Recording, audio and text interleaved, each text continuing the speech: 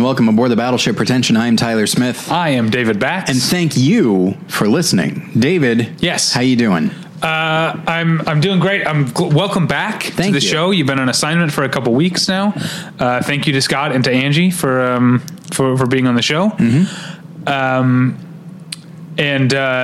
Obviously while you were gone, I thought about you a lot. I missed you. Oh. But I thought about you in particular at one point, and so much so that I even texted you all the way. Yes, I got a couple people really notified me of this. Yeah, yes. Well, so it started out there were reports that Jonah Hill was in talks to join Matt Reeves' Batman movie, starring Robert Pattinson. Pattinson as he's called now. And so at first you started some speculation. A lot of people said the Penguin, right? Which I feel like those people don't know that Jonah Hill is thin now, or I don't know, thinner. Okay, that sounds mean. Well, to him. I hate to say it, he's not Jim Parsons or something like that. Right. Yeah. He's not Jim Rash. There you go. But then I can't remember who first. I saw it on Collider. I'm not sure who first reported it, but some pretty serious rumors that the role that he's talking about is the Riddler. That Jonah Hill may be playing the Riddler. This could all turn out to be nothing. Sure. Jonah Hill may be playing the Riddler in Matt Reeves' Batman movie. You're the first person I thought of, and I texted you. And you had already heard about it before I texted you. I think somebody had tweeted at me, but okay. So, did you happen to say? I haven't looked into it. Have you seen what people's reactions have been to that? No. Okay. I don't want to know. I can imagine what they would be. Which is what? Negative. When people didn't think Michael Keaton could be Batman or didn't think Heath Ledger could be the Joker? I think get over it. I think it's a little closer, honestly, to when people get frustrated that you cast like an African American actor in a traditionally white role. I think it's closer. Again, I don't know. What's the difference? Along with Joker, Riddler is a very skinny character. Look at I don't know. This guy here is pretty beefy. Well, that's because he's a stuffed animal, or he's a plush doll. Okay. But that's the thing is, Riddler is associated with a skin tight suit or the nice 3-piece suit. But if you look at the one right there from the Adventures of Batman and Robin, that is a skinny Riddler. When you think of Jim Carrey, that's a skinny Riddler. In some cases, you'll see him as a little bit muscle bound, but for the most part, he's associated with being very, very skinny.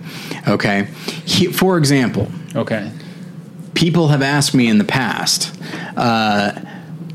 would I ever dress as the Riddler to go to Comic-Con? My answer is always, I'm not thin enough. Oh. Okay.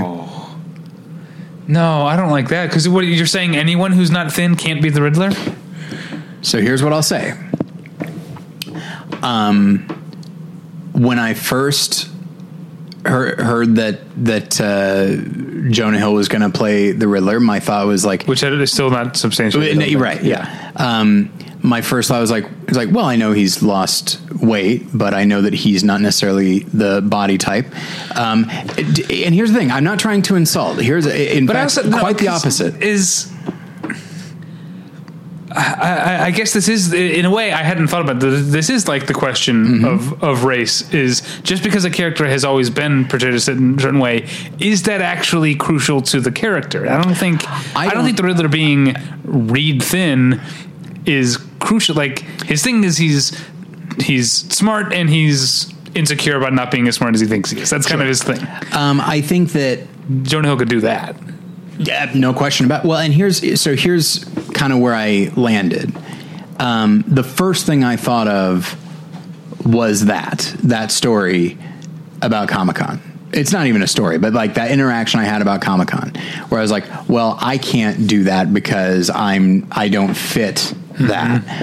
And not to necessarily associate weight with race or gender, because a person cannot determine what race or gender they are. Whereas, I have made bad choices in I'll speak for me. For you personally, yeah. For me personally, there's a glandular thing. Yes, absolutely. Thyroid, all these words. But I know that a number of people would probably be like, "Oh, you can't equate those two things because And it's like, yeah, maybe not. Yeah, but for the purposes of this argument, we're talking about the things they have in common, not the things they don't. And so my first thought was, I don't know, it led to an awareness of, it's going to sound weird, but like my own general self-loathing at my own body. Because I tend to eat when I'm stressed, and it's been a stressful couple of years. So I've put on like 20 pounds that I hate myself for tremendously. And I realized that like in my own way, and please don't think that I'm saying more than I am, but in my own way, I realized like, oh, this must be what it feels like for like a young, like African-American kid to say like, oh, I want to be Captain America. And then maybe thinking to themselves like, yeah, but I don't look like him. And like my favorite character, like one of my favorite characters, I have reminders of him all over my office, is someone that I feel like I could never emulate because I'm too fat, and so I had this, so like, this weird, is not where I thought this conversation was going. No, you shouldn't be sorry, but it is making me very sad. Sure. Me talking about myself for any length of time will make anybody sad. But where it led to was actually something a little vaguely positive, which was this realization of like, yeah, anybody can play any character. No one I mean, I'm sure there are certain characters like where it's their gender or race or body type is imperative to who they are as a character. Bane, for example, is not going to be... Sure. DJ Qualls isn't going to be playing Bane. That's perfect. That's perfect. And so yeah, I'm sure it is imperative for certain characters and certain and who they are and what they look like. But I had this thought. It's like, if in fact Jonah Hill gets cast, I'm sure there will be a lot of people that have a problem with it. But I certainly have enough faith in him as an actor to bring not merely like the kind of insecurity and brilliance, but I think he could really bring a sense of instability and menace. Like when I think of him in something like Wolf of Wall Street, but then also something like Moneyball, like he can play really intelligent and also be like, I don't know what he's going to do next. He can be very unpredictable, which I think for a character like the Riddler or any kind of mentally unstable character in the Batman universe, I feel like Jonah Hill could absolutely do it. And if my own potential objection is that like, well, he's the wrong body type and he happens to have a body type that is in common with me. The idea of him playing the Riddler and just sort of strangely enough, like opening that up, the idea, because people have been talking about gender, people have been talking about race, but the idea of body type and that, oh, this person's maybe too skinny or this person's too overweight or whatever it is. It's like, yeah, but do they work for the character? Like, what's his name? Cameron Britton, who plays Ed Kemper on Mindhunter. He's actually a much beefier guy than Ed Kemper was, like who was actually pretty thin. And so when you're looking at, and Hollywood often goes the opposite, they'll cast a skinnier, and more attractive actor, even if they're playing a monster. And so the idea of like, yeah, whoever fits the character and whoever has a passion for the character, that, like, so many people have been talking about like, oh, Eddie Redmayne could play the Riddler. It's like, yeah, I guess he fits the body type and I'm sure he could play the character in a perfectly fine way. But the idea of Jonah Hill feeling passionate enough about the character to play him gets me very excited for him. And it just got me thinking about like the stuff that I myself have come to accept about characters, especially a character that I myself really love. And so the idea of him playing it was a little bit, for lack of a better term, liberating for me, both in how I approach any characters, but also any other characters, but also how I approach maybe myself. So anyway, that's I when people tweeted at me and when you texted me, I'm sure this is not what they had in mind, this discussion, but it's where my mind went. All right. Well, yeah, that's not what I expected. I think it'll be fine. I don't know. The only Matt Reeves movie I've seen is Cloverfield, and I didn't like it. So, but people tell me that he's made good movies since then. Yeah, his Apes movies are solid. Anyway, so yeah, I'm glad we talked about that. Next thing I want to talk about is tweakedaudio.com. Oh, wait. Fuck. Actually, first, we have a postcard from a listener. Okay. I've been holding on to it for weeks because of wanting us to be together. Like Stan and Eminem. Do you remember? Do you remember a long time ago, me and Cole, this came more from Cole than for me, that he once said that like he had a list of phrases that he wanted to be able to use organically in life. And one of them was saying, and I'm sure you can picture Cole saying, it was like, just being like, I just want to be with you. And he wanted to get to a place where he could say that without actively trying to say it. What is the movie? Is it The Kids Are All Right? Where when the lesbian couple is like in the middle of a fight, and one of them is like talking to her friend, and her friend very sort of pretentiously with no self-awareness goes, "Go to her." Is that what that is? I think about it all the time. I think it's The Kids Are All Right. I don't remember it from that. Go to her. Anyway.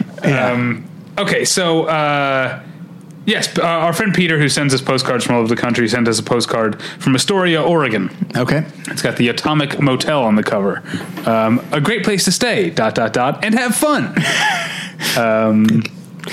That ellipsis speaks volumes. It's very Tarantino, isn't it? So he, I mentioned this briefly on the Movie Journal a few days ago, and I'm realizing that he wasn't suggesting we do an episode on straight to VOD. He was asking for a top of show commentary about it, which is not what we call that. Right.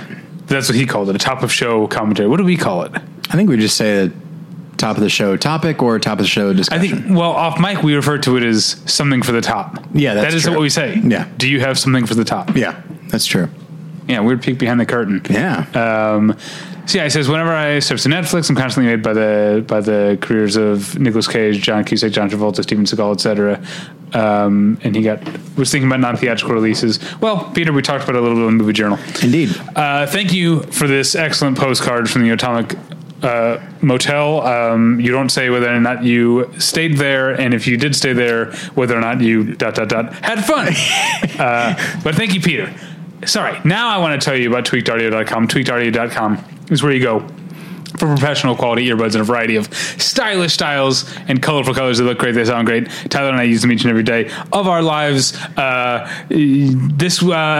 I was listening to, as you know, I got to, when there's new music from the Mountain Goats, I got to listen to new music from the Mountain Goats, and they released a single off of their new upcoming album, and a previously unheard B-side called Get High and Listen to the Cure, which definitely speaks to some part of me. And it sounded great on my tweakedaudio.com earbuds. They're available at a low price at tweakedaudio.com. If you use the offer code PRETENSION at checkout, you get 1/3 off that low price and no shipping charges. So please go to tweakedaudio.com and use the offer code PRETENSION. Okay, it's time to commit. 2024 is the year for prioritizing yourself. Begin your new smile journey with Byte, and you could start seeing results in just 2 to 3 weeks. Just order your at-home impression kit today for only $14.95 at Byte.com. Byte Clear aligners are doctor-directed and delivered to your door. Treatment costs thousands less than braces. Plus, they offer financing options, accept eligible insurance, and you can pay with your HSA FSA. Get 80% off your impression kit when you use code WONDERY at Byte.com. That's BYTE.com. Start your confidence journey today with Byte. David, I'm looking at this postcard. Yeah? All right, from Peter. Thank you, Peter. And thank you, Peter. Now, what you didn't mention is that the Atomic Motel has a marquee. Okay. And on it, with no exclamation point, it simply says, "We're fun." Yeah. That's it. I bet they are. They're starting to convince me. I know. I have no doubt. They keep insisting that they're fun. Yeah. Do you ever... this would be... There's no video component to this. But my wife and I have both talked about it. We almost do this now. We're so used to looking at pictures on our phone that I will be looking at a physical picture and go, or almost want to zoom in. Like I was trying to see what is the sign. I think it's a vacancy sign next to it. But I was for a second I was like, I got to zoom in on that, and realized no, I can't do that. I will say it's not that it hasn't gotten to that, thankfully, but for many years I was a photo editor, and so the ability to like manipulate images very quickly is something that I still have that instinct. So like I'll be looking at an image online and I want to zoom in, and so just I'll use like my keystrokes within Photoshop, and I'll do that. I'm like, why isn't it work? Oh, right. Because I'm not actually doing that job that I stopped doing several years ago. Wow, it's still with you. Yeah. Well, you know what else is still with you? What's that? The wind, right? The, I don't know. Rain. The whiskey. The feel of Scotland is probably still with you. The jet lag is still with you. That is still with me, yes. And so we are going to do an episode about movies set in Scotland. Indeed. Now I did something I don't normally do. Normally when we do this sort of things are like what Scott and I did last week. Just like I just make a list. Sure. Not in any order. This time I decided to put it in chronological order. Oh, fun. From the year the movies came out, because that was something that I often find myself when we do these, like let's come up with a topic and come up with a bunch of movies that fit that topic. I find myself leaning towards the more recent stuff. So I intentionally try to find some older stuff. Real quick, people who follow me on Twitter know this, but we did an episode on birthday movies last week, or movies with notable birthday scenes, and somehow I forgot to mention Signs. And Signs has one of my favorite birthday scenes ever, because it is in no way would you expect that of a birthday scene, but it's very clearly a birthday party. Yeah, the first time you see the alien. And do you like, I think about Signs a lot. But Joaquin Phoenix, like not being able to stop looking at the news on the TV and even like hiding and looking at it in the closet, isn't that like, that really sort of anticipated what we all are now. Like constantly looking for updates. It's been both because the technology allows us to constantly have it there, but also because we've all, or at least most of us have become news junkies or political news junkies just because of what's going on in the country. And so, I think about how crazy Joaquin Phoenix is acting in that movie and think, that's kind of how we all act now all the time. Well, and I do wonder, I don't know if the timeline works out. I don't know when they started shooting the film or when M. Night Shyamalan actually wrote it, but there's a real 9/11 feel to that. The idea of just like, I'm watching, always waiting for the next just snippet of information. Yeah, I remember... Yeah, when my 9/11 story is I was at work. I worked at a nursing home, and it was a somewhat new nursing home, meaning that half the building wasn't open yet. Like they weren't done decorating and everything, whatever. But they had like the rec room for the other half of the building, and it had TVs in it. And so, we're on the one end. Where our normal thing is, I was working in the kitchen and serving food, and we're serving food to a lot of people who were sick or have Alzheimer's, and they're not paying attention to the news necessarily. But we had the TV on the other side of this empty nursing home essentially had a TV in the conference room, and every employee would be like, if you had a spare minute, you would go there to watch the news all day on September 11th. I had forgotten about. You reminded me of that story because it's exactly who I was. I was Joaquin Phoenix in Signs, like just constantly checking the TV. Yeah. Okay, so I don't know if you ordered your list in any particular way. It usually turns out that like the top of the list is the stuff that I think of immediately. Like, and so I try to keep it that way. Okay. And then I do a little bit of research, and then I just kind of go, and then in this case, I have a primary list of about 10 or 12 movies here that absolutely take place in Scotland. And then I have 2 movies that were shot in Scotland, and it's never said that it's not, but it also isn't necessarily, but it is. I don't know. It's we'll get there. So should I steer the ship here and go chronologically? Please do, yeah. Okay. And we're going to get through the first, 7 decades of film pretty quickly. Sure. It's still definitely weighted towards the 90s and on, because I've just seen more stuff. Yes. Anyway, but the earliest one I thought, which I had forgot, because it's been so long since I've seen this, I had forgotten how much of it takes place in Scotland. It's 1935, The 39 Steps. As I was doing the research, I haven't seen the film in a long time, and I did not remember that it took place in Scotland. Yeah, but it starts in London, but the clues sort of lead to Scotland, and that's where I think the majority of the film takes place. Yes. I didn't have time to rewatch it for this. Right. I have so much other stuff to watch. It's already end of year crunch time, by the way. I know. I just realized it's like, not only because I took this trip, like September has flown by for me, but I realized not only is it no longer August, it's almost October. Yeah. And I was like, and I need to catch up on a lot of shit. Yeah. We got to do that. Yeah. All right. So the 39 Steps. Yeah. Sorry. Yeah. I don't have much to say about it. I remember really liking that movie a lot. Yeah.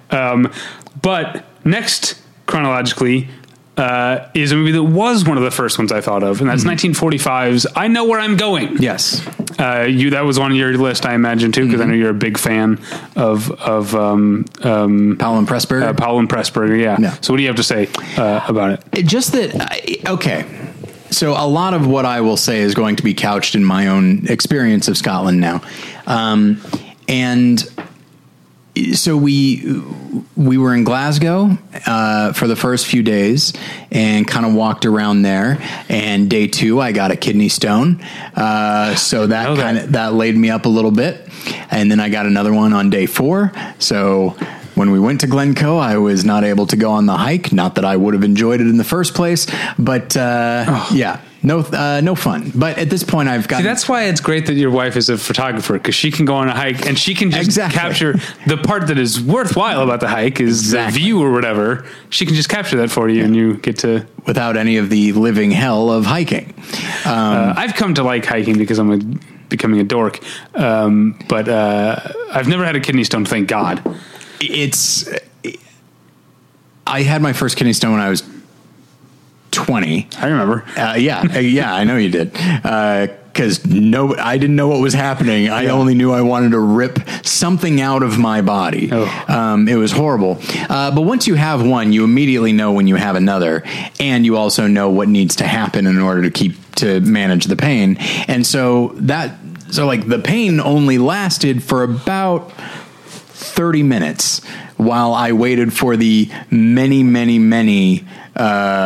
ibuprofen that I took to take effect. And then it's like, okay, I'm just going to sleep for a while. But anyway, so we were in Glasgow, and then we went to, and very quickly we went into like the Highlands. And so we stayed in a number of smaller towns. And so when I think of I Know Where I'm Going, I tend to think of hills, and you mentioned wind. That's what I think of. Even the cover of the like the poster or the Blu-ray or whatever it is. Like I think of her like in profile with like wind sweeping over her hair. Because I know Where I'm Going takes place. A lot of it takes place on like I guess an isle.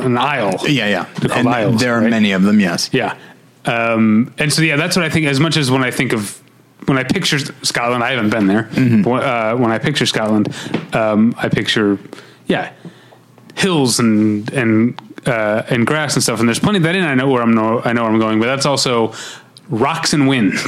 Like, Yeah. it's a weirdly, like, there's something foreboding about that picture of Scotland, and yet also otherworldly in an enticing way at the same time. So 7 years ago, Jen and I went to New Zealand, and New Zealand and Scotland have very similar terrains. The idea of just like these big rolling hills, but also just rocks in the middle of it, and these beautiful mountains and stuff. But just because you have the same kind of terrain doesn't mean it feels the same. All right. And granted, I went at different times of the year, but when I went to New Zealand, it was sunny, but not too hot. And everything just felt very beautiful and majestic, as opposed to Scotland, which absolutely had this foreboding. And I don't say that in a negative way. It just, from an atmosphere standpoint, like, it just felt like hard, like to live here. Certainly in like the old days, but really at all, to live here will harden you as a person because the elements are difficult to deal with. When Jen and I got our taxi from the airport to our hotel in Glasgow, the guy said, he's like, what is it? He said, there are two things to remember. I don't remember what one of them was, but the other, good job. Yeah. But the one that he really hit Don't was, get a kidney stone. Damn it. I wish I'd remembered that. One of the things he goes, I'm not going to do an accent because if you'd caught me while I was in Scotland, I probably could have done a pretty good accent, but now it has faded. But he goes, one thing to keep in mind, it rains all the time. And so I was like, oh, all right. And he was right in a lot of ways. Wow. And so, when I think of I Know Where I'm Going, I do think there's more of a romanticism to it. But it does feel like this woman is being sort of tested in many ways. Yeah. And there is some romanticism to it. I mean, it's kind of no question. Romance, right? Yeah. It's been a long time since I've seen it. Yeah. It's weird. It's one of those movies that when I think about it, I remember like how I feel about the aisle and how it looks and feels, but I don't actually remember much of the story of the movie. Like she falls in love with a guy who's like a rich guy. I believe so. Yeah. Something like that. One thing that I will, sorry, go ahead. No, go ahead. I was going to move on to the next movie. This changes the subject a little bit. Because, and I'm jumping, maybe I'm jumping ahead too much. You continue, and then I'll come back to this. Well, the other movie, 1945, that I wanted to mention, and we're very clear on the title of the. Okay, sorry, I keep having thoughts and interrupting myself. Okay. One thing that's very notable about both the 39 Steps and I Know Where I'm Going, especially for sort of studio-ish films of that era, is how much location photography. Sure. They actually shot in Scotland. But the name of this episode is not movies that were shot in Scotland. It's movies that take place in Scotland. Yes. So even if they never went anywhere near. And so this is a movie that shot probably almost entirely on sound stages, maybe in London. But that I saw only recently and reviewed the Blu-ray for the site. Robert Wise's The Body Snatcher, which is a movie in which Boris Karloff plays.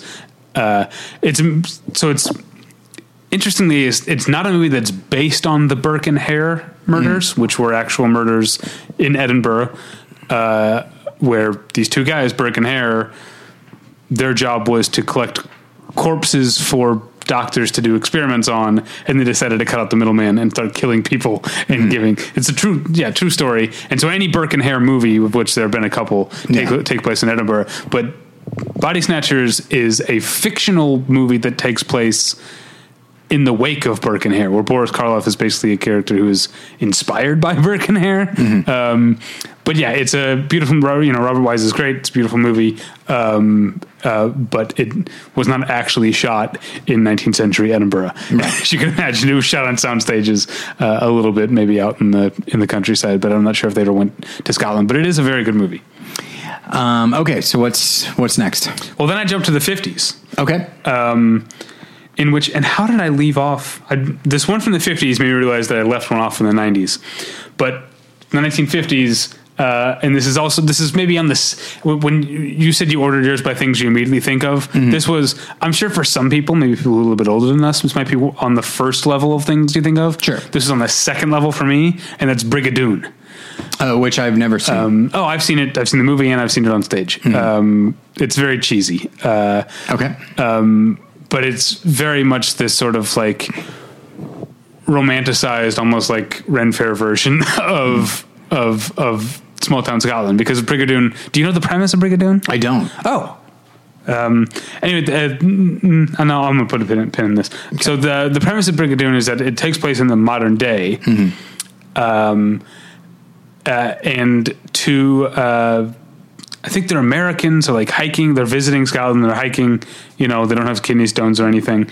I can't relate to this. And they come upon a town that seems to have been untouched from like the 1700s or whatever. And it turns out it's a magical town that only appears every 10 years. And between it's only been a day each time. So like, wow, I really did not know that. Yeah, it's a magical thing. So like they only spend a day in this town, and then they have to decide, like, because the guy falls in love with a Scottish girl, and then they have to decide, like the guy has to decide, like, if I stay here, I'm saying goodbye to my life outside. I can't visit my life for another 10 years, and even then only for a day, or do I leave and not be able to see this woman that I've fallen in love with for another 10 years, in which it will only have been a day for her. Anyway, that's the premise. That's a good premise. Yeah, it's a cheesy movie, and a cheesy play, but, yeah, it's not bad. Yeah, so you've got, even though it takes place, it's a weird thing because it takes place in modern day Scotland, but most of the movie takes place in, merry old picture storybook, like outside of time. Yeah. Which again, like in a way, a story like that feels, I'm not going to act as though I'm any kind of expert, but now that I have been there, like anytime you go to a place, any artistic relationship you had to that place, you can either be like, all right, I can now confirm or deny. Yeah. And something like that, the idea of a quaint little town that has this magical quality to it, that exists outside of the modern era. That is very, I mean, in many ways you could say that's just kind of European in general, but like I've been to other countries in Europe, and like there is something about Scotland which has such a connection to its past, and its past as like, I don't mean to insult anybody from Scotland. I don't mean to like reduce and say quaint, but the idea of like these friendly little villages, it feels very right. One of the places that we went to was called like the Fairy Glen, and it's just this natural formation that is just, it just has a magical feel to it, but like a very benevolent, magical feel to it, whimsical in many ways. And so like that type of story feels like, yes, it could probably take place in any number of other countries, but it does feel very right for Scotland as I experienced it. All right, now we're going to jump ahead 32 years to, I don't know if this is for you, top of mind. It was for me, even though it's a very dumb movie, Highlander. Yes. Yeah, this is one of the first movies I thought of, in which you've got a French actor playing a Scotsman and a Scottish actor playing a Spaniard. Yep. Makes perfect sense. Good call. Yeah. Whoever directed Highlander. Why can't I remember who directed Highlander? Anyway. There's probably a reason for that. Highlander was a movie that I feel like there were, by the time I knew of it, there were already multiple sequels, and there was a TV series. So I was like, oh, Highlander must be this iconic movie. And I watched it and I was like, no, this is dumb.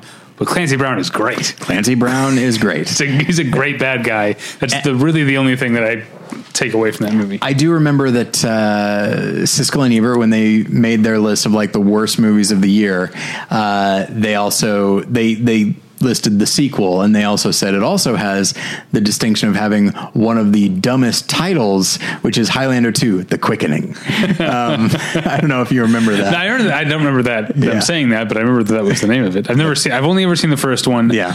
And I remember as a kid watching the TV series just because I didn't have cable as a kid, and it would be like, because it was a syndicated, it was like Xena or Hercules or whatever those it was on in the middle of the day sometimes. So I remember watching those and being interested by the idea of people cutting heads off. No, more about the immortality. You know, it's one of my favorite things about watching like Buffy episodes is they could do like flashbacks to World War II, and like you could have some of the same the vampire, you know, they're the same actors and everything. Yeah, that's pretty neat. Yeah, it's fun. I had a friend in high school who loved all things Highlander, and in retrospect, I should have judged him more. It's weird the things that like, and I guess it was more common to make. Well, I guess we just talked. That was on the Movie Journal. We mentioned Jarhead 4, right? Yes. Yeah. But like, think about like Stargate. There's one Stargate movie, and then there are multiple series. Like how many? Okay, so there was SG-1. Yeah. Atlantis. Okay, I didn't know that. Oh, Atlantis was. I know SG-1. That's what I know. Oh, but then you're missing. There was also the very short-lived, like post Battlestar Galactica, like gritty one with Robert Carlyle, which was called Stargate Universe, I think. Robert Carlyle, really? Yeah. Huh. Speaking of Scotland, and then, God, I am pretty sure there was an animated Stargate animated series as well, all based on one dumb Roland Emmerich, like a movie that is not very good. Like I think it's entirely possible for people to have watched the Stargate TV shows and never watched the movie. Buffy, and similarly, you know, like, I mean, that's a case where the creator of the TV show openly disavows most of the, or not. He's not happy with the movie, and like what's fascinating about Buffy, and we'll get back to the topic, is that it is a sequel to Joss Whedon's original script for Buffy the Vampire Slayer. So it references things that didn't happen in the movie as like part of her backstory. That's exhausting. But it's a perfect example of what you're talking about. Not only do you not have to have seen the Buffy movie to watch the TV show, it's probably better if you don't. Yeah. But I did watch that movie. I when it was a new release on VHS, my brother and I watched it. It's got a few things to recommend. And most of them, you've got Rutger Hauer as the bad guy, Paul Rubens. You've got Donald Sutherland as the Obi-Wan. Yeah, and you've got Paul Rubens. Yeah, and you've also got Luke Perry, rest in peace. David Arquette, and of course Christy Swanson. I'm trying to remember who else is in it. Isn't Ben Affleck in it? I don't remember, but I do remember. Like the reason that I mentioned Paul Rubens is there is a line from the film that has stayed with me, and it's a line that pops into my head every once in a while, and I don't remember it's from that movie, and then I look it up. I'm like, oh, it's from Buffy, and it's Paul Rubens saying, kill him a lot. Oh, that's right. And that and his ridiculous death scene. Yeah. Here's Ben Affleck in the Buffy movie. Yeah, that's about right. Very young. Sorry, it's just a silly Ben Affleck making a funny face. Oh, we all love Ben Affleck. All right, so what's next for you? Did you have anything else to say about Highlander? Or No, you wanted to use it as a jumping off point to talk about Stargate for some reason. Sure. So next up for me is 1994, which has two. I only have one written down, but it has two because I forgot until I said the word Brigadoon out loud about Four Weddings and a Funeral, in which Simon Callow, is that his name? Callow, yeah. Not Simon Cowell. Correct. Simon Callow. One of the, you've still never seen Four Weddings? No, I saw it. Yeah. Okay. One of the weddings, Andy McDowell's character's wedding, is in Scotland, and Simon Cowell's character sort of like jovially, drunkenly says, "It's bloody Brigadoon." Four Weddings and a Funeral is not, most of that does not take place in Scotland, but the one part does. The one part that is the part of the movie that has the most Americans in it, because Annie McDowell is American, and so all of her half the wedding guests are Americans. That's where Scarlett meets her big strapping, like, not Christopher Reeve. He looks like Christopher Reeve, but he's not. I've clearly seen Four Weddings and a Funeral more times I saw than probably you like have. 15 years ago. Yeah, I've seen it. I liked it. It's in the top 5 most watched movies of all time for me, so I know it pretty well. Okay. But then obviously John Hannah's character is Scottish the whole time, not just when he's in Scotland. But yeah, so I hadn't originally written down Four Weddings and a Funeral because until I said the word Brigadoon out loud. But the other one from 1994 is Shallow Grave. Yes. Which is, and I haven't seen it in so long that I can't remember if it's Edinburgh or I think it's Glasgow. it might be Glasgow. I get them confused because I've never been to either. Now, before we move on, I did miss out on one. Okay. From the 40s, but it's also been done many times, which is Macbeth. Oh yeah, you know what? Because I had the only Macbeth movie that I've seen, not counting Scotland, PA, is the 2015 one. So I had Macbeth in 2015. Oh, okay. I'd never seen Orson Welles' Macbeth. I love it. I'm assuming there's a Laurence Olivier Macbeth. Not that I'm aware No? of. Okay. But there's Polanski made a Macbeth in the 70s as well, but which I haven't seen. But I have seen Orson Welles, and it takes place in Scotland. It's shot completely on a sound stage, but it's wonderful. And he insisted on everyone doing a Scottish accent, which was not a common practice at the time. People did it with a more proper British accent, but he insisted on that, and it makes a difference. Honestly, I've seen Macbeth on stage, and people just did a standard British accent, but it's like having gone to a number of like castles and hearing history about Macbeth and Malcolm and all that, and just I mean, of course, every country's history is blood soaked, but there's something particularly brutally blood soaked about Scotland's history. Yeah, we'll get to that pretty soon. Huh. Yeah. And so the idea of Macbeth, like, it just like, yeah, this is how it should sound. It's how it's, I don't know if Shakespeare himself intended it to be said in the Scottish accent, but Wells was really committed to it, and it's a visually gorgeous film and very haunting. He really plays up it feels very not stagey, but definitely inspired by the stage version of it. And I can't recommend it highly enough. I really love his Macbeth. But back to Shallow Grave. So. Shallow Grave, which obviously I saw Trainspotting first, but we're going chronologically. Yeah. Shallow Grave is Danny Boyle's first feature, right? Is that right? Is that his first? I think it is. Yeah.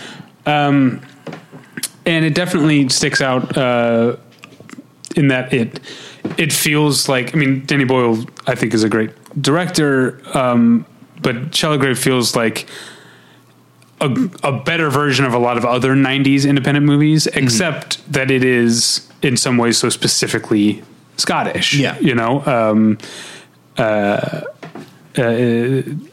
in like the color palette, obviously all the actors or the characters are Scottish, but there's also and I can't remember what it is. They're at some sort of like fancy dress affair or whatever, right. And the men, Christopher Eccleston and Ewan McGregor, are wearing kilts. Like they're wearing like dinner jackets and kilts, and it's not like there are no American movies, at least not in the 90s, in which a character is wearing a kilt where it isn't a joke. Right, do you know what I mean? Yeah. At that point. And so that was the first time that I saw like, oh, this really is just part of that culture. It is. I saw quite a few kilts when I was in Scotland. And it was fairly, I mean, certainly there was no snowfall or anything like that, but it was fairly chilly.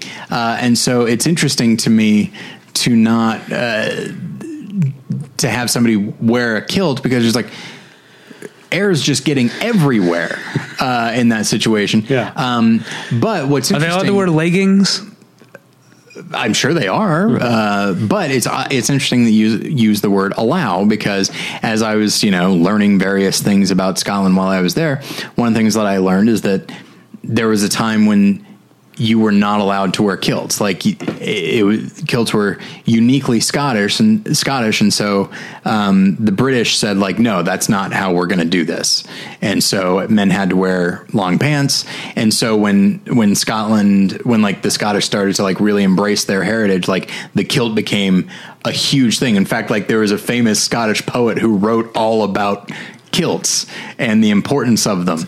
And so that's great. So I do think that there's, to a certain extent, like, I don't know if this is true. This is only my hypothesis, that I'm sure it's very comfortable in many ways, but I also feel like it's such a function of of the national identity. Like, it's something that you literally, that admittedly many hundreds of years ago, another country said, you're not allowed to wear this. So of course there's a certain defiance there, a certain don't tread on me-ness of wearing a kilt. Just the next year we got kilts aplenty here in America because we had sort of like a Dante's Peak volcano, Deep Impact Armageddon. Yeah. And then the joke from is it from Knocked Up? When Jay Baruchel says Panda Express, Yoshinoya Beeful. Exactly. Which is racist. Because one's Japanese and one's Chinese. And I said them in the opposite order. But no, in 1995, we Americans were blessed with Braveheart and Rob Roy. Indeed. Two very bloody Scottish movies, very violent movies. I mean, obviously, Braveheart, I think, takes the cake for quantity of gore, but Rob Roy does have, and quantity of everything. I would say. But Rob Roy doesn't Tim Roth get like cut in half in Not Rob in Roy? half. The sword doesn't make it all the way through. Right, him. okay. It stops at about here. Okay. That's pretty gross. Yeah. I don't. I remember liking Braveheart a lot at the time. Like, I think I was at the right age too, and I haven't revisited it in forever. I don't know how I'd feel about it now. I watched it on More Than One Lesson. We were going through the best pictures many years ago, and so I rewatched it for that. And it goes back to kind of that standard thing that, like, there's all kinds of I don't really use the word problematic, but there are some definite problematic elements to it, and it's not the smartest movie out there, but son of a bitch, Mel Gibson makes a very watchable movie. Yeah, that's kind of how I feel like I would feel about it. And he is also just a very watchable and magnetic lead. Like, he carries that movie, and he does it quite well. And there are a lot of other good Patrick McGoohan and Angus McFadden, pardon me. A lot of good performances there. Ian Bannon as McFadden's father, who has like leprosy and stuff. I haven't seen this in a long time. Yeah, like great performances all around, and it definitely. I mean, both of those movies, as I guess probably any movie about Scottish history, is going to be about defiance. But it's a very different type of defiance in Rob Roy and Braveheart. Braveheart is a very active, violent kind of defiance, and understandably so. Whereas the defiance in Rob Roy is more principled and more, in a way, you could watch and be like, no, you idiot. Like, what are you doing? Why are you holding to this? And this is before like any of the rape or anything like that. But essentially it's the character of Rob Roy, like gets a loan from this British nobleman played, I believe, by John Hurt. But then John Hurt's thugs intercept the money and steal it for themselves. And they don't tell anybody, obviously. And then, so the Rob Roy character never gets it. And so John Hurt accuses him of saying that it was stolen so that he could, anyway. But Rob Roy says, like, no, I never received it. And so I would like to ask for another loan. And I'm like, no, what? Are you kidding me? Like, I realize that on principle, you didn't steal it, but how do you not realize how this looks? I'm sorry. Like, you lost. I'm sorry to put it that way. But again, to go back to this idea of like Scottish defiance and this idea of like, no, we are like men of integrity and honesty, and I know the truth, and so I'm just going to operate as though everybody is looking for the truth. And I actually feel like, as epic as Braveheart is, I think Rob Roy actually really embraces like the majesty, like the sweeping vistas of Scotland more than Braveheart. Like, I think of like muddy battlegrounds when I think of Braveheart and the occasional castle. Whereas like Rob Roy, I think of, again, like these huge shots of like this hilly and beautiful world. Maybe this is too simplistic. Okay. But Mel Gibson, director of Braveheart, not Scottish. Correct. Michael Caton Jones, director of Rob Roy, Scottish. Yeah. So maybe it's as simple as that. Probably, yeah. Like, I think he's probably trying to capture, and he is telling a classic story, you know, and so is Mel Gibson. But I feel like Mel Gibson's like, okay, I've got a story to tell about this guy and his battles. Whereas I think there's more of a general sense of like lore to the story of Rob Roy. Not to imply there isn't to William Wallace, but I feel like, you know, if you're telling us here, if you were to tell a story about, you know, not to suggest that Rob Roy is the equivalent of Paul Bunyan, but, you know, Paul Bunyan versus Abraham Lincoln, you know, both of them are Paul Bunyan versus Abraham. Like, that's right. What do you think? Who's going to get cut in half with that one? Obviously Abraham Lincoln. Paul Bunyan is bigger and he has an axe, right? So that was an easy. You get George Washington involved, though. Yeah. You know, he tags him in. But I just mean to say that, like, you know, both of them are like these big figures, but one is mythic and the other is important. And so if you were to make a movie about either one of them, like the one that's mythic is probably going to engage a little bit more in like Americana, I think. And so along those lines, I feel like Rob Roy has that more than Braveheart. Well, I love Rob Roy, by the way. There are things I haven't seen it in so long. I remember finding it starting because it's Jessica Lange, right? Mm-hmm. Who gets raped pretty early on. Probably like 40 minutes in, but yeah. Okay. And that put a bad taste in my mouth, and I think I found so much of the maybe I should watch it again, but I found so much of it like unpleasant to watch, culminating in that grisly death that upsets me. I think I was just too I don't know, I was disturbed. The whole thing is very melodramatic in I think probably a good way, and one could say it's also kind of lusty in a lot of ways, not just like Rob Roy and his wife, but also just Tim Roth and his general attitude towards the world, and everything. It just feels very not necessarily operatic, but I'll stick with melodramatic. And that rape scene it's not necessarily graphic, but it also is not, I just don't think it's shot right. I don't think it's shot from the right perspective. It's shot more from Tim Roth's perspective and not enough from Jessica Lange's. Right. So it's more the perpetrator and not the victim.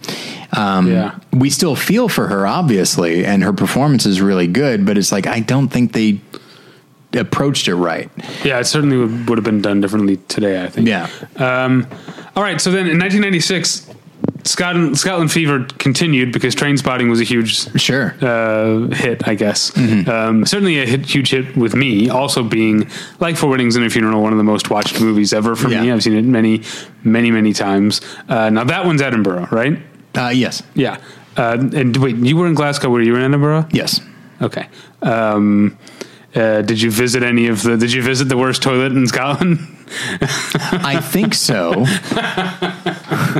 No, it's I found most of the restrooms in Scotland in general to be quite nice. That's nice. But again, it's weird to sandwich these two Danny Boyle movies, modern movies that take place, Shallow Grave. They're yuppies, but they're still they're not rich. Mm-hmm. And then you've got beautiful old world Scotland, and then Trainspotting, which is modern. Or actually, I think Trainspotting is supposed to take place in the 1980s. I think that's one of those it's hard to know from a fashion sense, but it does look like more 80s fashions, but who knows? But the novel very explicitly takes place in the 1980s. Yeah. So I think that it does, but it's close enough that it doesn't matter really. And that's so it's like competing visions of Scotland, this beautiful place with these, windswept hills and shit, or just junkies living in filth. Yeah. It couldn't be more different. The author of the book, is it Irvin Welsh? Yeah. He is Scottish, right? Yeah. Oh yeah. Yeah. Cause he also, the movie Filth, also I think takes place. I never saw Filth. But I did read the novel. Okay. Which didn't make me want to watch the movie because it's not, as Wayne Campbell would say, not just a clever name. But I never saw that one. And that's not Danny Boyle. Right. Okay. I don't remember who directed that movie. Neither do I. But yeah, and so I have not seen Trainspotting in a long time, but I will say that, when you're an American tourist checking out Edinburgh, you're not really seeing the Trainspotting world. Right, you're seeing the touristy, nicely cleaned up world. Yeah. And so, I'm sure that there are people that actually, that live there that even if they're not hopeless heroin addicts, they can relate a lot more to that movie than the Scotland that I experienced. Right. Okay, let's move ahead. And you stop me if I'm skipping over anything that you have. 1996 also saw Breaking the Waves, which is a movie that I have seen and didn't remember was Scotland until I was researching for this episode. Mm-hmm. But that's it's technically a modern day, like small working class town Scotland, but in that sort of Lars von Trier way, it seems to be more out of a very dark fairy tale than reality. Have you seen Breaking I have the Waves? Not. It's very good and incredibly depressing. I have no doubt. But back to Glasgow to 1999. Lynn Ramsey's Ratcatcher, which I have not seen. As I was putting this list together, I was like, oh, that's one I need. That's a blind spot. Yeah. Well, we skipped the 60s and 70s because I hadn't seen any, but Ratcatcher takes place in, I think I can't remember if it's the 60s or 70s. I know there's talk of the moon. So it's around the moon landing. It's clearly, because there is like a fantasy sequence where a mouse that gets, because people are cruel. Boys are cruel to animals in this movie. So a kid steals another kid's pet mouse and ties it to a balloon and lets it float away. It's very upsetting. But then we get a fantasy sequence where the mouse floats all the way up to the moon and gets to live on the moon with a whole bunch of other mice. and it's very cute. Anyway, so that's why I think of the moon landing. That's why I think it's sometime around there. But Ratcatcher, I still think is Lynn Ramsey's best film. I've fallen a little bit out of love with her work. I know a lot of people loved You Were Never Really Here. I couldn't really get into it. But I love Ratcatcher. 2001. Okay. Unless you're, I don't remember what year Dog Soldiers came out. Oh yeah, that must have been around 2001. Right around there. Yeah, I never saw it. But that takes place in the Scottish Highlands. I do love that movie, and it takes place in that area, and so the characters are like running around in the woods for a good portion of the film. But it's been a while since I've seen it, so I don't remember much beyond that. So the only reason I mentioned the year 2001 is because even though I don't think they ever say so in the movies, it is canon that Hogwarts is in Scotland. Okay, so this brings us to this other stuff. Yes. Okay. Which is what? What other stuff? Places that I visited. You visited Hogwarts? No, but I did visit the viaduct that the Hogwarts Express goes over. Okay. I was right there. I also, and this is a lesser known spot, but so like when we went to the viaduct, we were there amongst many, many other people. But when we visited The Whomping Willow. it knocked those stones right out of me. No, Dumbledore's burial site. Oh. Which is that island. Spoiler. Oh, yeah, sorry. That's it did okay. occur to me that I was like, oh, yeah. But that's... That book came out in 2007? No, 2005. Before, yeah. Yeah, the book came out in 2005. So, yeah. And then the Half-Blood Prince was what? What year was that? The movie? 2009? 9, maybe? That sounds right to me. Yeah. Yeah, that's crazy to think about. But, yeah, so, he's buried on that island, and so we couldn't get to the island, but we were able to see it, and it's crazy to see these locations, and invariably, like when you see them in real life, you immediately are like, well, of course they shot something there. It really does stick with you. So yeah, that was a lot of fun. All right. And then we rode on the train that was sort of the inspiration for Hogwarts Express. And then when we were in Edinburgh, we walked on Victoria Street, which it's debated how much of an inspiration it was, but certainly the shops there are willing to say that this section of the street was the inspiration for Diagon Alley.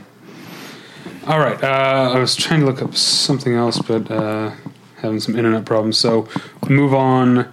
2002, Ken Loach's Sweet 16, which is a movie that I mostly remember is very good. Like a lot of Ken Loach movies, and we'll get to another one in a little bit, is depressing. Mm-hmm. It's about very poor people and sort of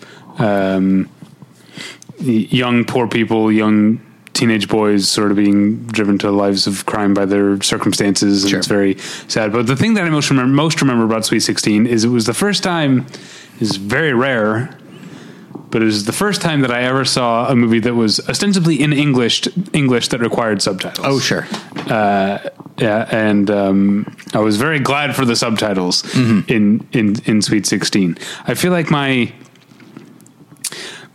I've seen enough movies now that my ear is a little bit adjusted, and maybe I could have picked out more, because I know when I saw a few years ago when I saw Kes, which is even older movie, I kept trying not to read the subtitles, trying to figure out. Yeah. And I did okay. But yeah, Sweet 16 is a movie that definitely I'm very glad that there were subtitles. While I was in Scotland, there were a couple people that we encountered where I was like, oh my gosh, I wish this person had subtitles. But then it goes the other way too. My friend Scott noted that he used the word warm, and the person that he was saying it to did not understand what he was saying. And so then he said warm, like he rolled his R a little bit, and the person's like, oh, wow. Which was, and that happened, I believe, on a couple of occasions. And so it got to the point that there were certain things that he would say, and then I kind of took it as well, where you say sort of a rolled R. Like there are a couple moments where I said like sorry, and yeah, wow. So like I don't think of the R's that we say, I don't think of them as soft R's, but the fact that you don't roll them seemed to throw a couple of the locals. Okay. Also in 2002, Lynn Ramsey's next film, Morven Caller, starring Samantha Morton. It's a good movie. Also depressing. Sure. Jumping ahead to 2004, and sometimes, I like doing this research and coming up with movies like, oh yeah, I forgot that was Scotland. Hellboy.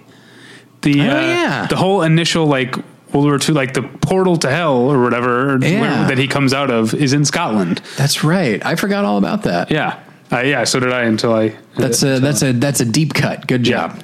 And then this one despite the word Scotland being in the name, very little of the movie actually takes place in Scotland, but that's the last king of Scotland. Very little of it takes But place. some of it does. I went back and I read like a plot description to make sure, like, we do see some of him in Scotland, right? Like McAvoy's backstory, essentially. We see some of that, 2010, the animated movie The Illusionist. Yeah. It takes place in Edinburgh. Yeah. Which I read today because it's, it was based on an unproduced Jacques Tati film. And I guess in his screenplay, it was supposed to be what was then called Czechoslovakia, apparently. And it was changed to Edinburgh. I don't know why. Well, maybe because Czechoslovakia didn't exist anymore at that time. I guess, and it was changed to Edinburgh. But that's a very good movie. I never saw The Other Illusionist, the earlier one. I did. That does not take place in Scotland. Okay. I don't remember where it takes place, but it's not, hey, there's another one of those things. It came out the same year as The Prestige. These old-timey magic movies, that's another Armageddon Deep Impact situation. Yeah, they're all over the place. Yeah. All right. 2012? I've got a couple for 2012. I've got 3, actually. Okay. Because I think one is another Ken Loach one you haven't seen, which is The Angel's Share. Right, yes, I haven't seen that. Which is, I feel like, not a great movie, but might be, not that I know, but might be a good Scotland movie, because not only is it, does it take place, I think mostly like the characters from Edinburgh, but then they go out into the country, because it's also a whiskey movie. Sure. The term The Angel's Share refers to when you let your whiskey age in the barrel or whatever, when you uncork it, because of evaporation, there's less than there was when you sealed it up. Sure. And that what's disappeared is referred to as the angel's share. The angels took their share of the whiskey. So that's what the term comes from. The movie it's really 2 movies in one. The first half is like a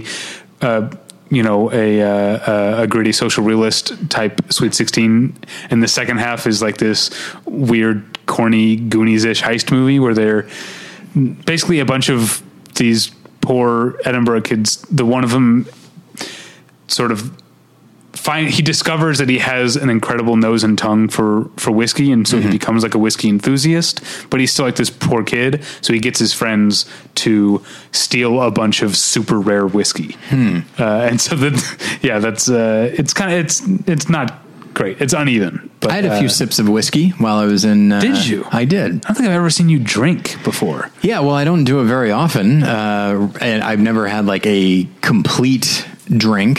Hang on, is that true? That might not be true.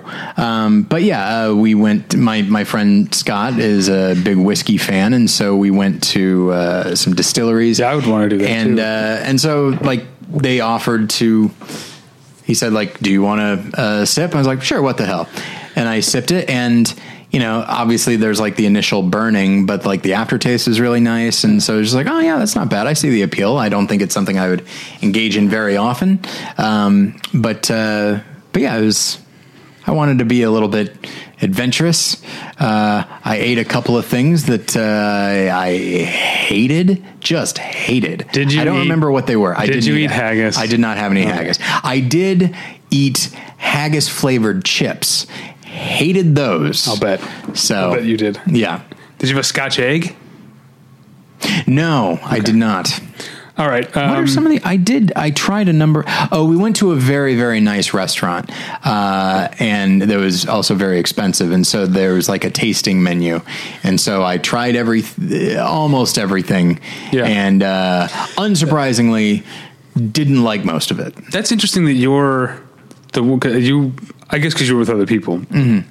Because you're the less adventurous eater of the two of us. Oh, yes. And when Natalie and I go on vacations, we have no interest in doing expensive restaurants. That's not a part of tourism for us. Scott and Tracy, who we were with, they are very, they're foodies, I would say. So that's important to them. And I enjoy a nice meal. Yeah. But I also tried sticky toffee pudding at a couple different restaurants. One, it's one of the best desserts I ever had. The other, the texture was a little off for me. But I do want to try. I do want to eat food when I travel, but I'm more interested in like we went to Berlin last year, and I was like, I'm going to eat some currywurst, which is just like a street food. Like, yeah, Sure. I guess street food is what Yeah. what I eat. And currywurst is very good and very cute because it comes with a little mini fork. And then, but I didn't actually eat very much German food in Germany because I was in Berlin and they have a lot of like, there's a lot of like kebab and falafel and stuff like that. And that's, but we went to Prague for a couple days. And I did eat more Czech food in 2 days in Prague than I did in like a week in Berlin because they have like, I guess it's German food too, like schnitzel, where it's like super thin breaded. It's so fucking good. Anyway, back to 2012. I bet I can guess what your two are. Okay. One of them is Brave. Correct. Is the other one Prometheus?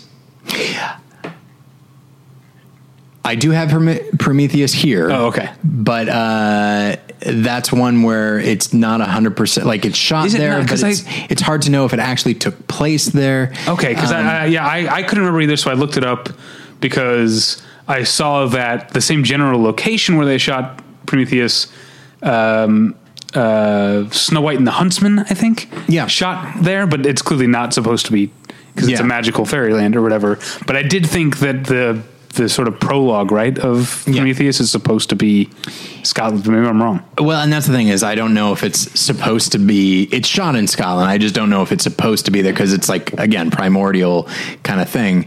But like the prologue where like the big guy like drinks the thing and then no, but I mean dissolves. like where we first meet Noomi Rapace and not Tom Hardy. Right.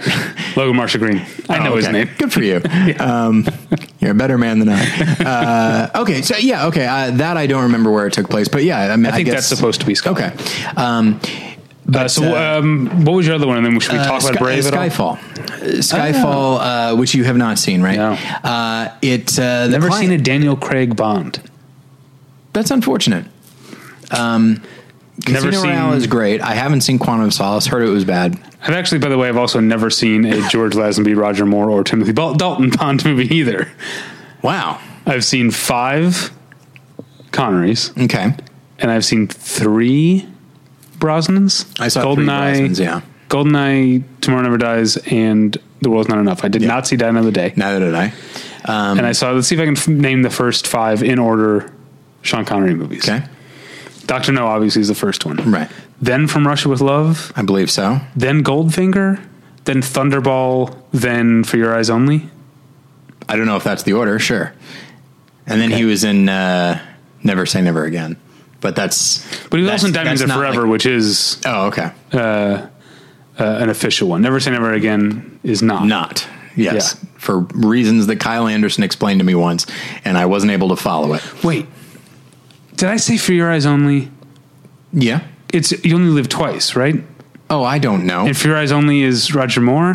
Ugh. I should know this stuff. Should you? I guess.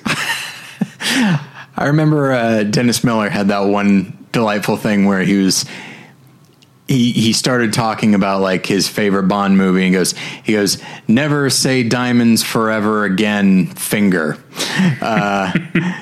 It was a nice delivery. Okay.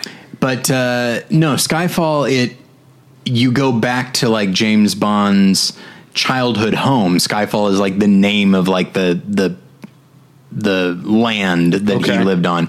And Albert Finney plays like his caretaker, and he's doing a Scottish accent, and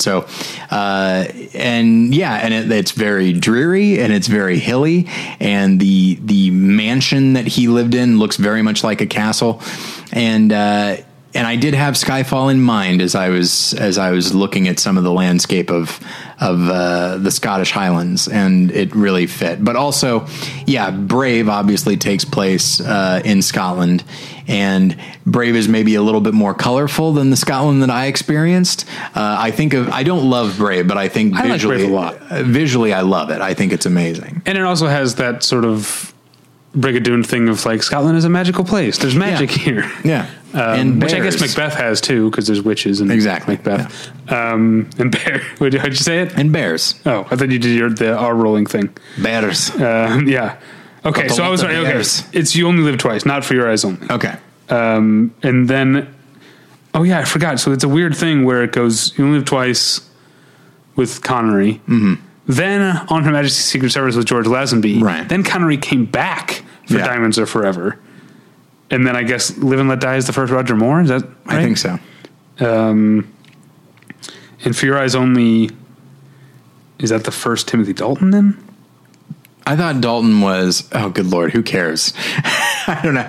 He's Licensed to Kill and The Living Daylights. And Living Daylights and Licensed to Kill. Oh, okay. Okay, so For Your Eyes Only is still Roger Moore then?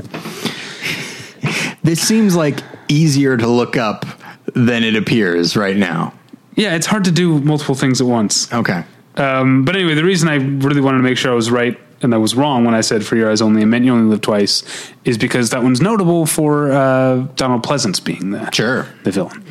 Anyway. One of many people to play Blofeld. Yeah. And Thunderball is notable for the Tom Jones theme song, Thunderball, which is great. I can't place it. It's imagine Tom Jones singing the word Thunderball. You pretty much got it. All right, so that's 2012. Then I jumped to 2015, which is where the Justin Kurzel Macbeth comes. Well, 2014 is Under the Skin. Which I never saw. Takes oh my gosh, I forgot that. You would love it. You would love it so much. Okay. It takes place in Glasgow. Sorry, not all of it, but a good portion of it. Takes place in Glasgow.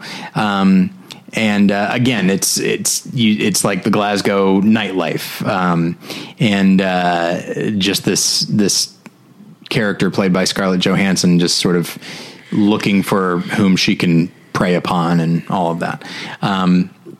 But yeah, I didn't see the 2015 Macbeth. I didn't hear great things, even though it had a solid cast. I was not a fan, but the sort of unofficial third chair of this podcast, Editor-at-Large Scott Nye, does like the movie. So I don't know. Who plays Lady Macbeth? It's Marion Cotillard. Oh, right. I feel like the two of them at least good. I guess, yeah. I didn't like it. Oh, okay. All right. I guess they're good, but I mean, they're saying Shakespeare. The other one from 2015, though, and this is one that I had forgotten there were flashbacks. Because this is a movie that takes place in America. Okay. But there are Scottish characters in it, and I forgot there were flashbacks that take place in Scotland. That's Slow West. Which I didn't Western. I do think you would like Slow West. I think I would too. It's an oddball Western that I mostly enjoyed. Directed by one of the guys from the Beta Band, I think, which is weird. All right. It's weird. Yeah. And then I just have two from last year. Okay. And I can't think of what they are. Well, one is the unofficial sequel to Braveheart, Outlaw King, directed by David Mackenzie. Right. Although they are making Braveheart 2. Yeah, this is not an unofficial sequel. That follows Robert the Bruce. Well, that's what this is. Right. Yeah. Chris Pine plays him, I think, right? I didn't like Outlaw King, so forgive me if I've forgotten some of it. I tend not to hold much in my mind about movies that I didn't care for. It's probably a good way to live. Yeah. So Chris Pine plays Robert the Bruce. Stephen Delane plays Edward the I, and then Edward II, although he's not known as such in the film because he doesn't.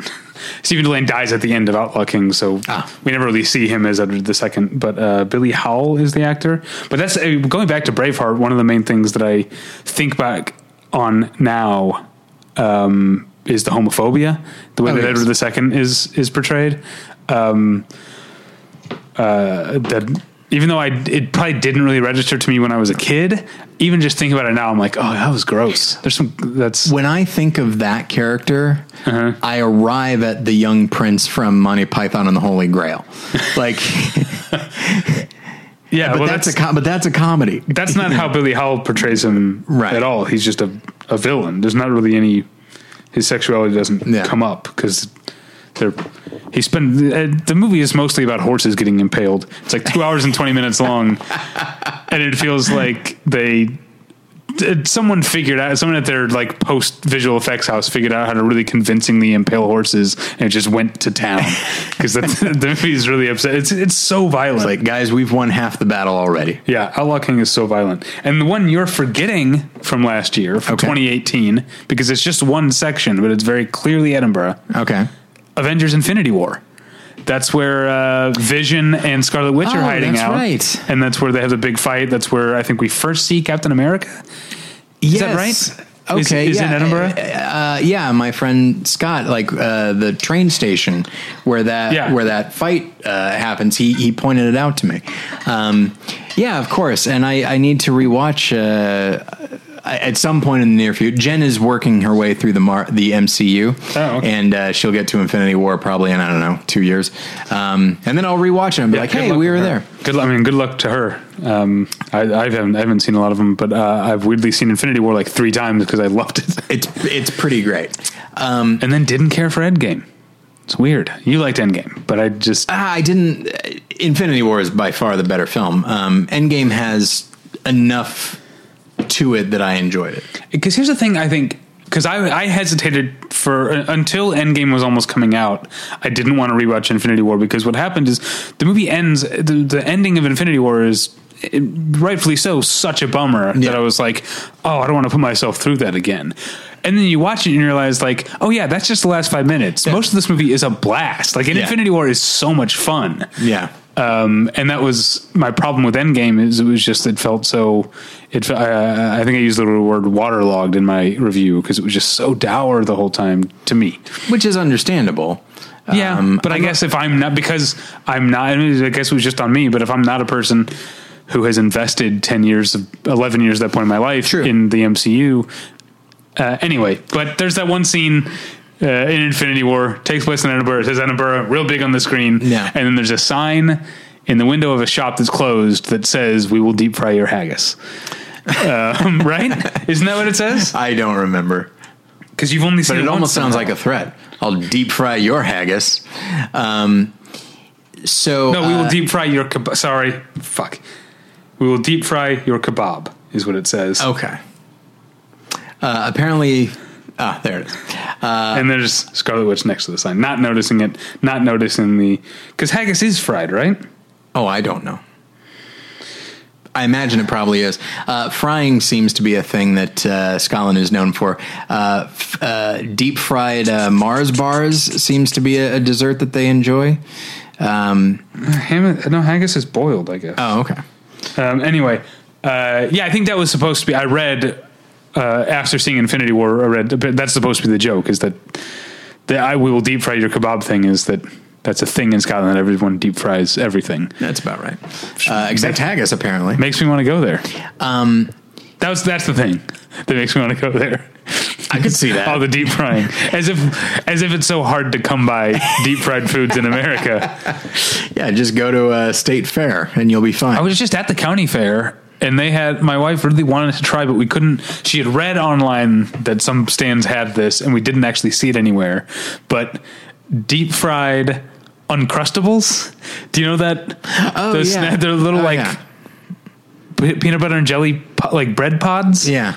And apparently they were deep frying those, but we couldn't find them there. Oh man, that's very specific. Well, that's the thing. They're scraping the bottom of the barrel because this like novelty deep frying at fairs thing has been going on for like over a decade at this point. They're running out of shit. I remember a Simpsons where they went to like a state fair, and as they're driving back, Homer's shirt is like brown, and he said, "You see, Marge, I told you they could deep fry my shirt." And he goes, and then she goes, "I didn't say they couldn't. I said you shouldn't." But there is one film that I wanted to mention where it doesn't. They never say it takes place in Scotland, but they definitely shot in Scotland. Okay. And that is the 1973 Wicker Man.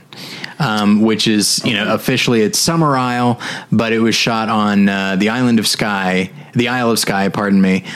which we spent a significant amount of time at. And I totally understand. The Prometheus stuff was too. Yeah. You totally get we need something that seems very removed and foreign even within this country. And Isle of Skye is just, it's just fascinating. It's very beautiful. I did go on a hike there, and it was raining. I was mostly miserable, but it is still a very beautiful place. And you just, as you're driving along and you see like one house here, one house there, and you can only get to it by way of like a ferry. I think there is like one bridge somewhere, and you just wonder like what is life like here? What does it look like to live here? And so yeah, I don't think Wicker Man, I don't think they ever say it takes place on Isle of Skye. I think it's given another name, but that is definitely where they shoot it. And it seems heavily inspired by Isle of Skye. And it speaks to this idea, not that there is any real magic or even supernatural goings on in The Wicker Man, but this idea of like this cult that really plays up like nature and a relationship to nature and that sort of thing, again, seems very heavily inspired by Isle of Skye. All right. So I'm all the more looking forward to someday going to Scotland. Never been. It was a really good trip. I really liked going there. It was the way that Jen and I are traveling right now with our friends Scott and Tracy. There are 4 total trips. Each one of us gets a trip. So Tracy took us to Asia, which involved Japan, South Korea, China, Hong Kong. Scott picked Scotland, and not for that reason. Obviously I'm going to Thailand. But no, Jen wants to go to South Africa, and then my trip, which will be in a few years, is either going to be Germany or Russia.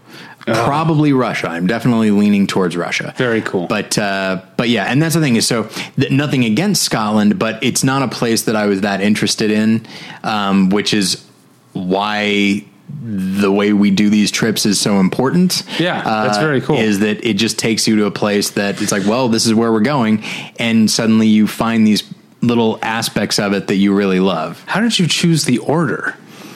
Well, it was going to be, the order should officially is Tracy, Scott, me, Jen.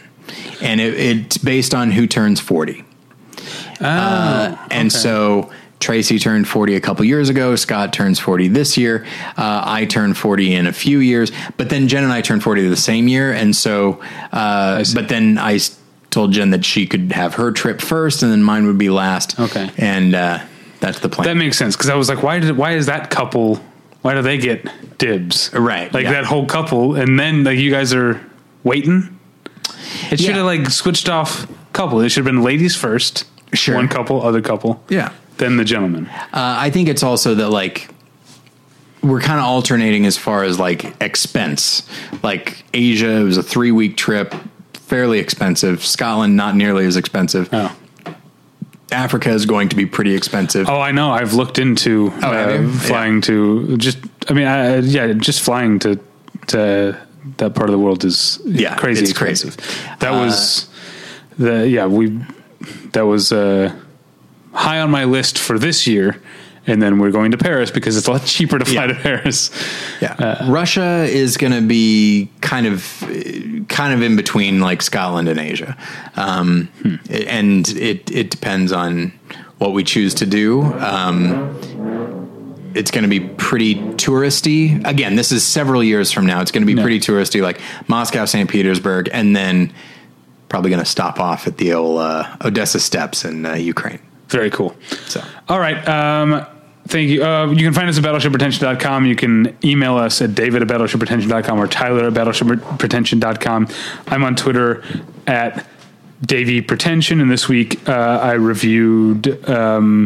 We got all sorts of things that I reviewed up there. We got Takashi Miike's First Love. We got Daniel Scheiner's The Death of Dick Long. We have Abominable, and we have the Fritz Lang Indian epic from the 1950s that is restored and playing theatrically and at Film Forum in New York as you hear this. Also on the site this week, we got the Patreon mailbag.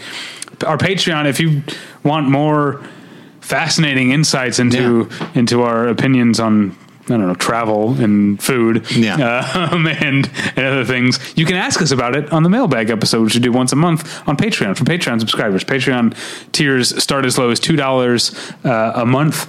And you get to support us, and you get to hear some more fun content. Most of it movie related, but we also do some fun stuff. Movies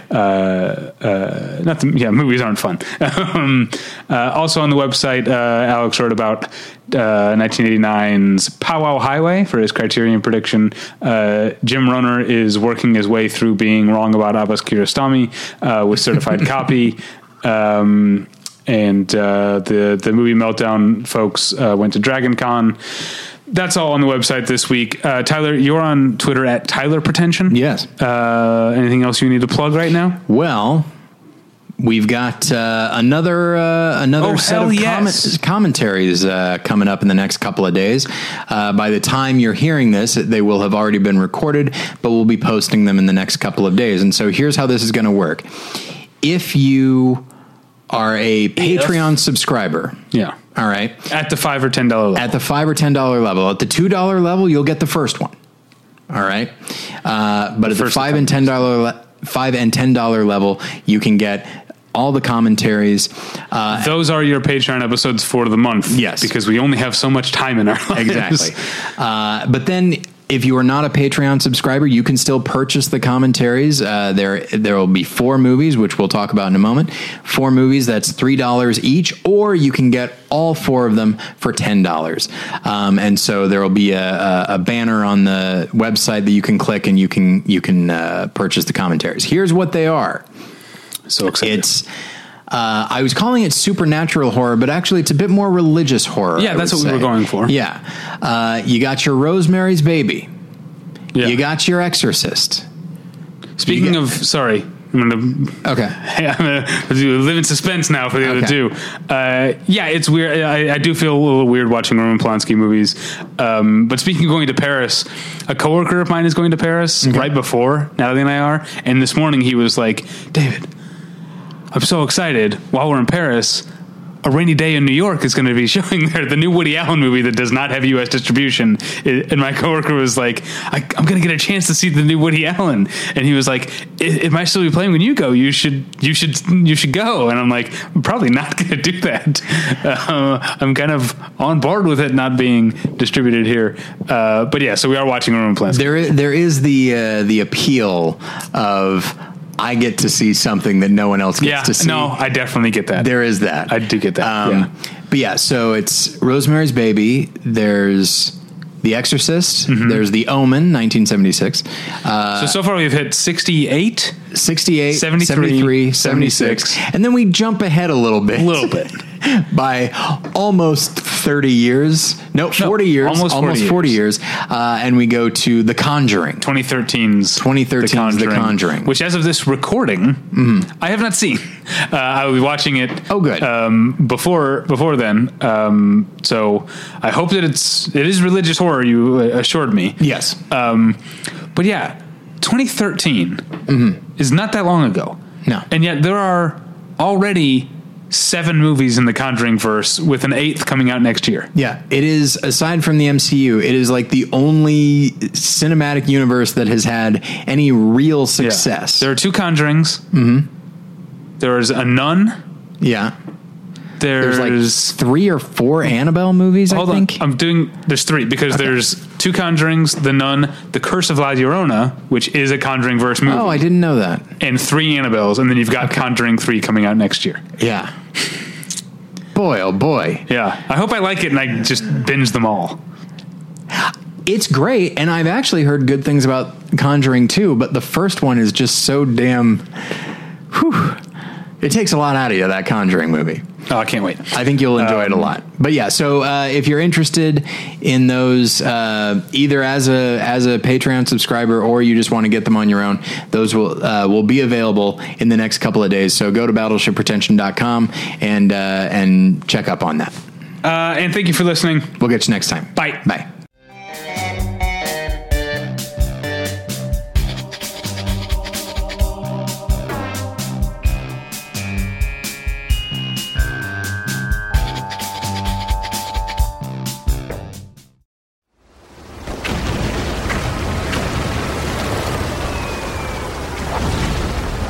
This program is a proud member of the Battleship Pretension Fleet.